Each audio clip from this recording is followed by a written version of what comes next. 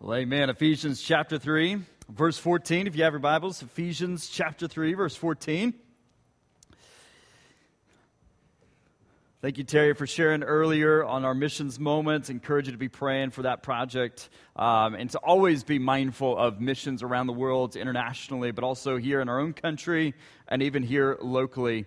But Ephesians chapter 3, verse 14 through 21 is where we'll be today.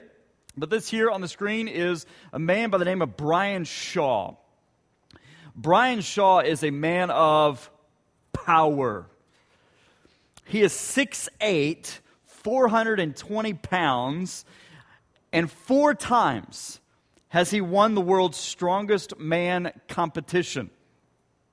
Now, the world's strongest man competition is held every year where men from all around the world, they gather to compete in a variety of strength events. Things that I'm asking myself, why are you doing this? I don't understand. But this is what they do. And Brian Shaw has been named the strongest man in the world 4 times. But I want to look at more kinds of power in this world. For example, the elephant. In brute strength, elephants are the strongest, most powerful mammals and the most powerful land animals. For example, African elephants can carry up to 19,800 pounds. That's the weight of 130 adult human beings. In relation to size, though, the elephant is not the strongest animal or creature in the world. The leafcutter is stronger. Tiny little leafcutter ants can lift and carry in their jaws something 50 times their own body weight. That's the same as a human being lifting a truck with his teeth. It's incredible. But the leafcutter ant is not the strongest. This here is the rhino beetle.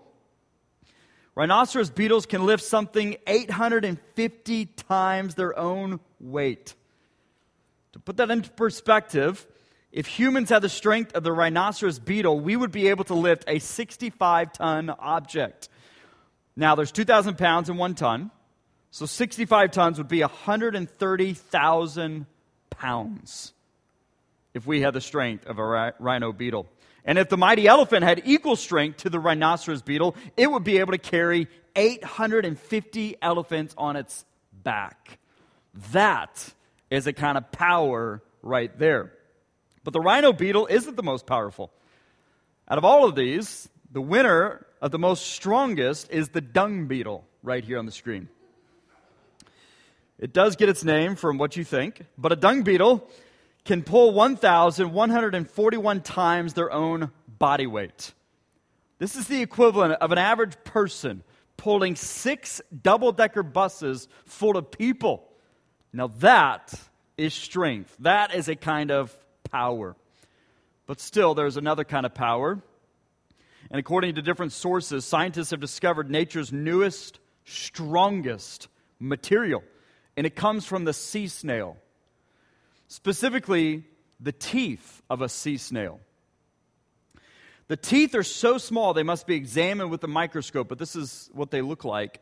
The material the teeth are made out of is as strong as steel and tough as a bulletproof vest. It is capable of withstanding the same amount of pressure it takes to turn carbon into a diamond. So to show you what that looks like, the amount of weight it can withstand can be compared to a strand of spaghetti. Right? Just think of one strand of spaghetti holding up to more than 3,300 pounds. The weight of an adult female hippopotamus. That's how strong this material is of the sea snail teeth. That is a kind of power.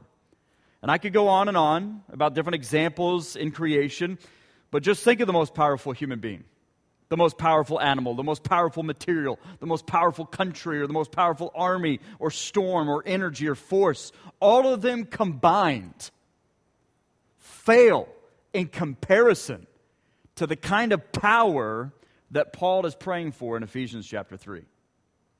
All of them combined fail in comparison to the kind of power that Paul is praying for in Ephesians chapter 3. So look at verse 14 right now. This is what Paul writes. He says, for this reason, what is he talking about? Going all the way back. We'll recap in just a moment, but going back to everything that he's written thus far. For this reason, I bow my knees before the Father, from whom every family in heaven and on earth is named. Now just stop right there for a moment. While we see examples of people bowing in Scripture, it was common for people in this day and age to stand while praying. So for Paul to include this detail, he is perhaps acknowledging his just awe and humility before the Father, recognizing God's rule, His sovereignty, His kingship, lordship, His power. For God calls all people into existence, every family, Jew, Gentile, all nations. He is the Lord over all beings, seen and unseen, and Lord over all orders of beings. Paul is coming humbly before the Lord and into the presence of the Lord to contend for his readers. And we go on, verse 16. So he bows his knees before the Father, from whom every family in heaven and earth is named, so that, according to the riches of his glory, God's glory, that he may grant you to be strengthened with power.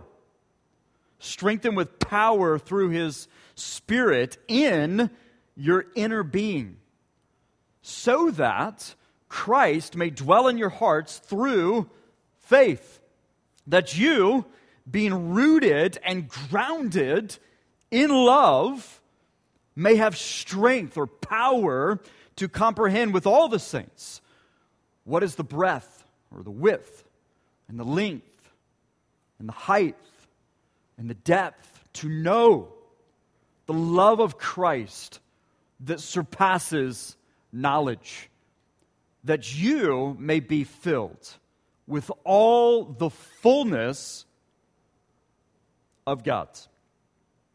So today we finish a major section in this book of Ephesians. Really, Ephesians 1 through 3, but specifically the last few weeks, just in chapters 2 and 3. This section which really focuses in on the church, and how the church, the body of Jesus, is a multi-ethnic, multi-gifted, multi-generational group of people who are now united in Christ. They are one in Christ. Up to this point, Paul has established the identity of the church, who we were and who we are now in Jesus. And he'll continue to do that throughout this letter. But he establishes our identity, but he also establishes the unity of the church, that we are one now in Christ. So we've seen that in Jesus, hostility ends, division ends. The walls between us and between the Father and us, it ends, and unity begins. This does not mean uniformity, but it does mean that there is neither Jew nor Gentile, slave nor free, male nor female. We are all one in Christ Jesus, as he says in Galatians 3. Our complete identity is wrapped up in Jesus, and so is our unity. It's all of him. And what God was up to was a mystery for ages. But his eternal purpose, the church, which is not man-made, but God-made, created by God, in God, and for God, its identity and unity, this mystery in Jesus, has been revealed and realized. And now, Paul enters into this prayer. And it's a kind of bookend that goes all the way back to the beginning of his letter that we looked at many weeks ago, where Paul told his readers that he prays for them. And one thing to note in his remarks there in Ephesians 1 is that he prays specifically that we, the church, would know what is the immeasurable greatness of his power toward us who believe. There in that context, Paul's prayer is that God would reveal to us, that we would have the wisdom to know his power that is so great, it's immeasurable. As Psalm 147 says, great is our Lord and abundant in power. As Psalm 62:11 says, power belongs to God. As we read and learn in Romans 1, God has eternal power. As we learn in Jeremiah 10 and 51 that He, the Lord, made the earth by His power. As we learn in Hebrews 1 that He upholds the universe by the word of His power. And He displayed His power ultimately and fully in the empty tomb. Overcoming the world. Pain, suffering, sin, evil, death itself in bodily resurrection. In Ephesians 1, Paul's prayer is that God would reveal to us that we would have the wisdom to know His power. That is so great, it's immeasurable. Yet, to know that it is available to us, that we have access to it. The church has access to this power. The same power that was at work in creation. The same power that is at work in upholding creation. The same power that was at work in the resurrection. The same power involved in God placing Jesus at His right hand. The highest point there is. The same power that will actualize our hope in Jesus at the appearing of Jesus. That will be at work in the new creation. That we would know that power. And know that you and I have access to that power in Jesus. And to tie it into his prayer at the end of Ephesians 3, what Paul is praying is that that power would give us the ability to grasp, to cling to know, to understand, specifically the love of Christ. The love that He has for us, His bride, His body, His church. The breadth, the length, the height, the depth of His love. The question is why? Why is Paul going to such great length to make this his prayer? Well, let's break this down to see. So here Paul prays, and what we just read in Ephesians 3, is that God would allow us to be strengthened mightily. Strengthened with power. According to the riches of His glory. In other words, that God's glory, which is His radiance, His greatness, His splendor, which never runs out. The abundance of richness. It's like a never-ending bank account. His glory. He's praying that His glory would extend to us this mighty power, mighty strength through His Spirit. The Spirit who changes our identity, takes us from death into life, darkness into life, from non-children to children, who changes our identity and who brings unity, the Spirit, who is the third person of the Trinity, who is a person, not an it or a thing. The third person of the Trinity, the Spirit, is the one who produces or gives us His mighty, or this mighty inner power. As Jesus said in Acts 1:8, you will receive power when the Holy Spirit of God comes upon you. As Paul says in Romans 8:11, the Spirit of God who raised Jesus from the dead lives in you. Remember in Ephesians 1, we have access to God's abundant, immeasurable power. The question is where are we to be strengthened? Well, this is what Paul is praying. He tells us, in the inner person. In verse 16, that word that he uses for strengthened literally means to become strong psychologically, inwardly. What does he mean then by inner self? Well, most likely he means our moral character, our reasoning, our mind, our thoughts, our will. In other words, through God's work within us, Paul is praying that we would be strengthened in mind, heart, and soul. And this inner strength, as one commentator said, comes from the indwelling Jesus. To have this kind of power explains Christ's presence in you. Remember what Paul said in Galatians 2:20. It's no longer I who lives, it's Christ who lives in me. To have the Spirit in you is to have Jesus in you, which is huge. Because Paul said in 1 Corinthians 1:24 that Jesus, the Christ, is the power of God and the wisdom of God. So Paul is praying that the wisdom and power of God would fill us.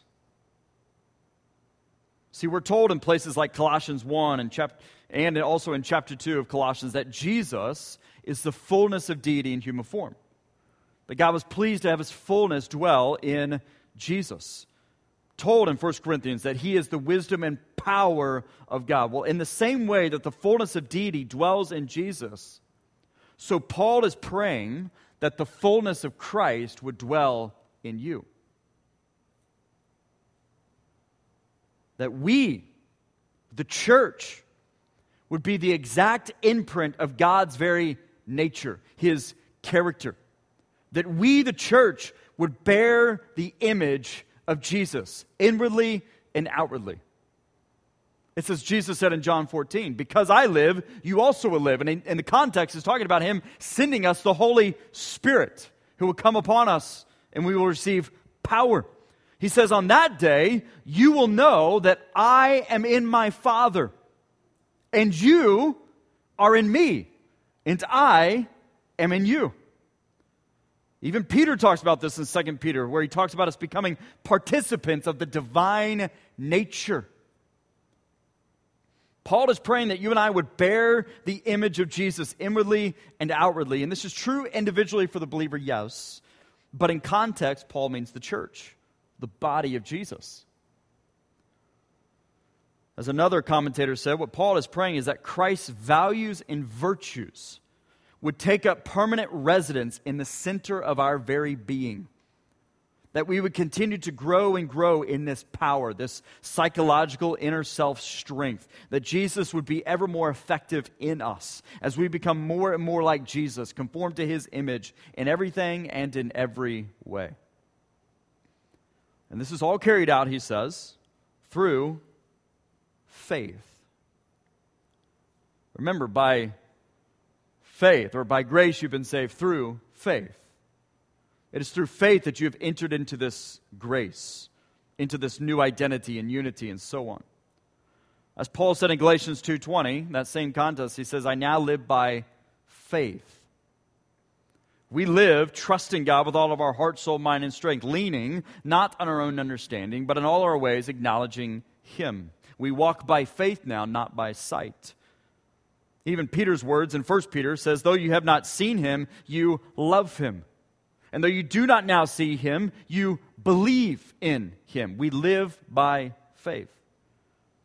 And all of this, Paul is praying, is so that we would become rooted and grounded in love. He uses two really beautiful analogies here, one from botany and one from architecture. And both of them carry with it this idea of power and strength, this firmness, this rooted, you are grounded. And the soil in both of these illustrations is love. The dirt pad is love.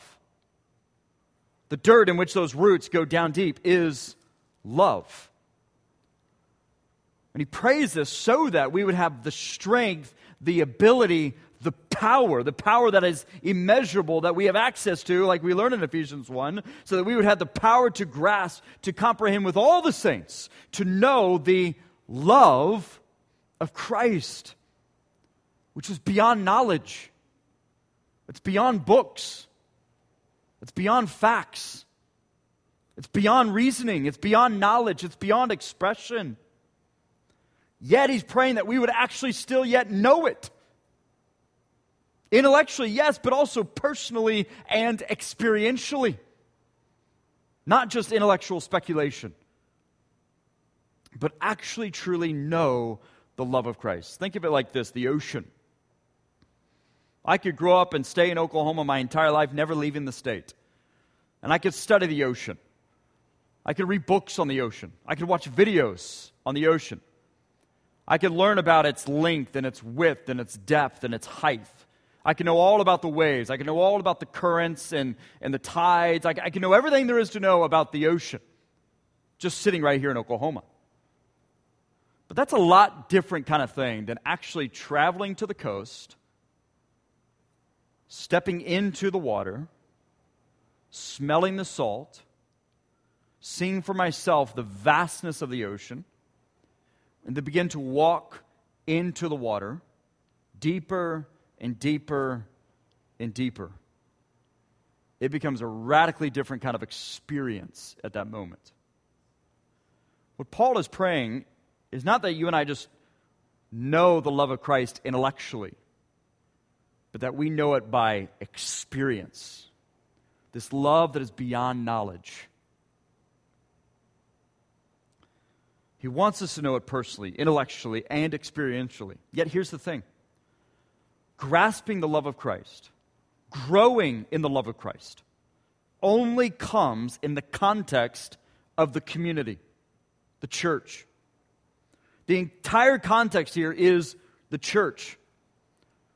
This true understanding of God's love is not individualistic experience. It takes place in the community, for God lives in community, 3 in 1. It follows that His body will also live in community. There is no such thing as I love Jesus, but I don't love the church. It's biblically illogical and contradictory. Remember, He's not just calling us from something, though He is calling us from death and darkness and slavery, but He's also calling us into something. He's calling us into community and into love. After all, as John would say, God is love. And as one commentator said, not only must love work itself out only in the context of the body, it can only be truly understood there, in the body of Jesus. Love cannot be grasped in isolation from other members of the body of Jesus, in the same way that the ocean cannot be fully grasped while forever hiding out in Oklahoma. For example here, Paul uses words to describe the physical dimensions of an object or of something. Depth, length, height, width. All these words, at least the first 3, are used to describe the New Jerusalem in Revelation 21:16. And we know that the New Jerusalem, as we see in Revelation 21:9, is the bride of the Lamb. It's the church. In other words, the love of God, as what Paul has already declared, is displayed, manifested, is made known in and through the community of His people. This is the wisdom of God on display, the church. So if you want to know what love is, look to the church. The wisdom of God on display, the power of God on display, the love of God on display, the people that He gave everything for at Calvary. And nothing will separate His community from this love. Paul makes that clear in Romans 8. Jesus made that clear, that no one will snatch you from my hand. But here's the thing. This is what it all means ultimately for Paul. What Paul is ultimately praying, what he wants, and this becomes clear as we keep reading, is for the church to live and love like Christ. Specifically, he wants us to know love and to live love. In doing so, the fullness of God will be made manifest in us and through us. See, it follows that our identity change and our unity in Jesus will lead us to embody and express the image of love towards one another. Thus, this is why John writes in 1 John, he says, "Dear friends, let us love one another. For love comes from God, and everyone who loves has been born of God and knows God. Whoever does not love does not know God, because God is love." See, for John, love is a person. That person is God Himself. God is the embodiment and the very definition of love.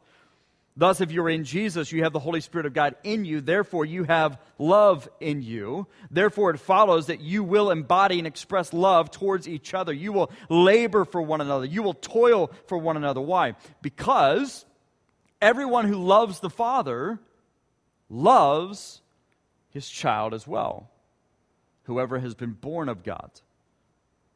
It follows that if you love God, you will love His children, those born of God. Why? Because the same Spirit living in you lives in them, and you have become one with them. One of the most famous stories that Jesus told was the Good Samaritan. And the story was prompted because a question was posed about eternal life, which led Jesus and this man to start talking about love. It's very interesting, which leads to a story about what that love looks like when it is embodied and expressed, when it is lived out. And we know the story. There's a guy going out, and he's on this known as a dangerous road in that time, and he is robbed, beaten up, left for dead there on the side of the road, and there comes walking along a priest, a Levite, and then a Samaritan. And who is it that gets involved? Who is it that gets dirty? Who is it that expresses and embodies love towards this broken person? It's the Samaritan. Despite the cost, despite what others might think, despite how uncomfortable it might have been for him, despite how inconvenienced he might have been, he got messy, involved, and he served. At the end of the story, Jesus then asked this man who showed love. In other words, who was a neighbor to this person? Who do you think actually and honestly and authentically embodied and expressed love towards this person? Well, the man replies, it was that one who helped him. Couldn't even bring himself to say Samaritan. And Jesus said, go and do likewise. Meaning, remember the context initially started with eternal life. You want eternal life? If you want to say that you know God, then this must be the character, the very definition of your life. This must be the kind of love that you embody and express, the kind of love that only comes from being born again. Because it is a love that surpasses knowledge. And if it's still not clear to us, what does that love really look like embodied and expressed? If we're still struggling to know what this love, really a glimpse of it is, then all we must do is look to the cross. To come, to sit, and behold the cross. Whereas Paul says, God demonstrates his own love for us in this: while we were still sinners, Christ died for us. And John would say, this is how we even know what love is. That Jesus Christ laid down his life for us, rebellious sinners. Thus, we ought to lay down our lives for our brothers and sisters. Thus, we ought to live love. In 1 Corinthians 12, Paul talks about the human body, and he relates it to the church. And then he transitions to talking about love, and love is patient and it is kind. A love that surpasses knowledge, he begins to describe. But what he's saying in 1 Corinthians is that you and I are to embody and express this love that is beyond knowledge, the same love in which Christ loved us. We are to live love. But to close, you might be thinking, well, how is that possible? That we can live such a love. Well, this brings us to verse 20 and 21. The great doxology, the great ending. Now to him who is able to do far more abundantly than all we ask or think, according to the power at work within us, to him be the glory in the church and in Christ Jesus, throughout all the generations, forever and ever and ever and ever. Amen. This is true. God is able. Nothing is incapable with God. All things are possible with God. God can perform the unthinkable because his power is quite beyond all measure.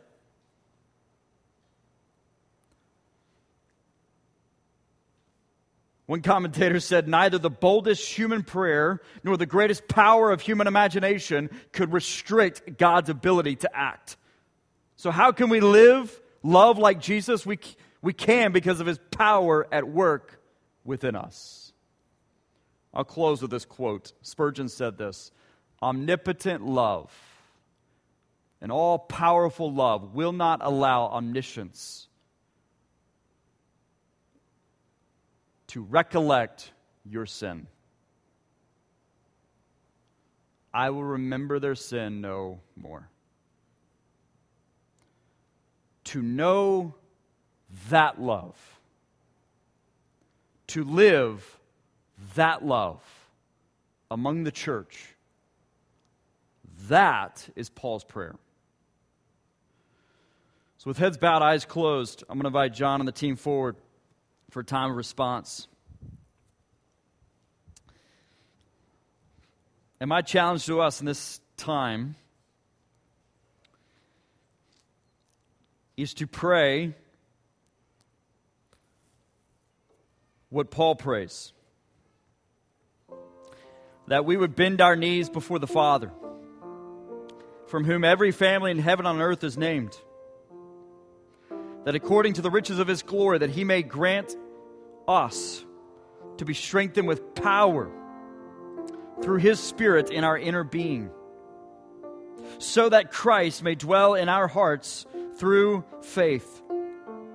And so that we, being rooted and grounded in love, may have strength or power to comprehend with all the saints what is the breadth and the length and the height and the depth, to know the love of Christ that surpasses knowledge, that we would be filled with all the fullness of God.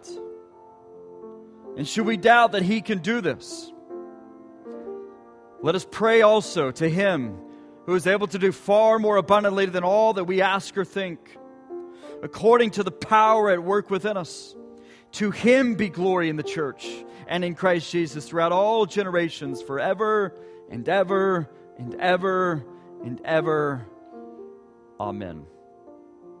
Stand with me as we have this time of response. You come down here if you need to pray, if you need to talk to me, you have a decision to make. Now's the time to respond as we sing.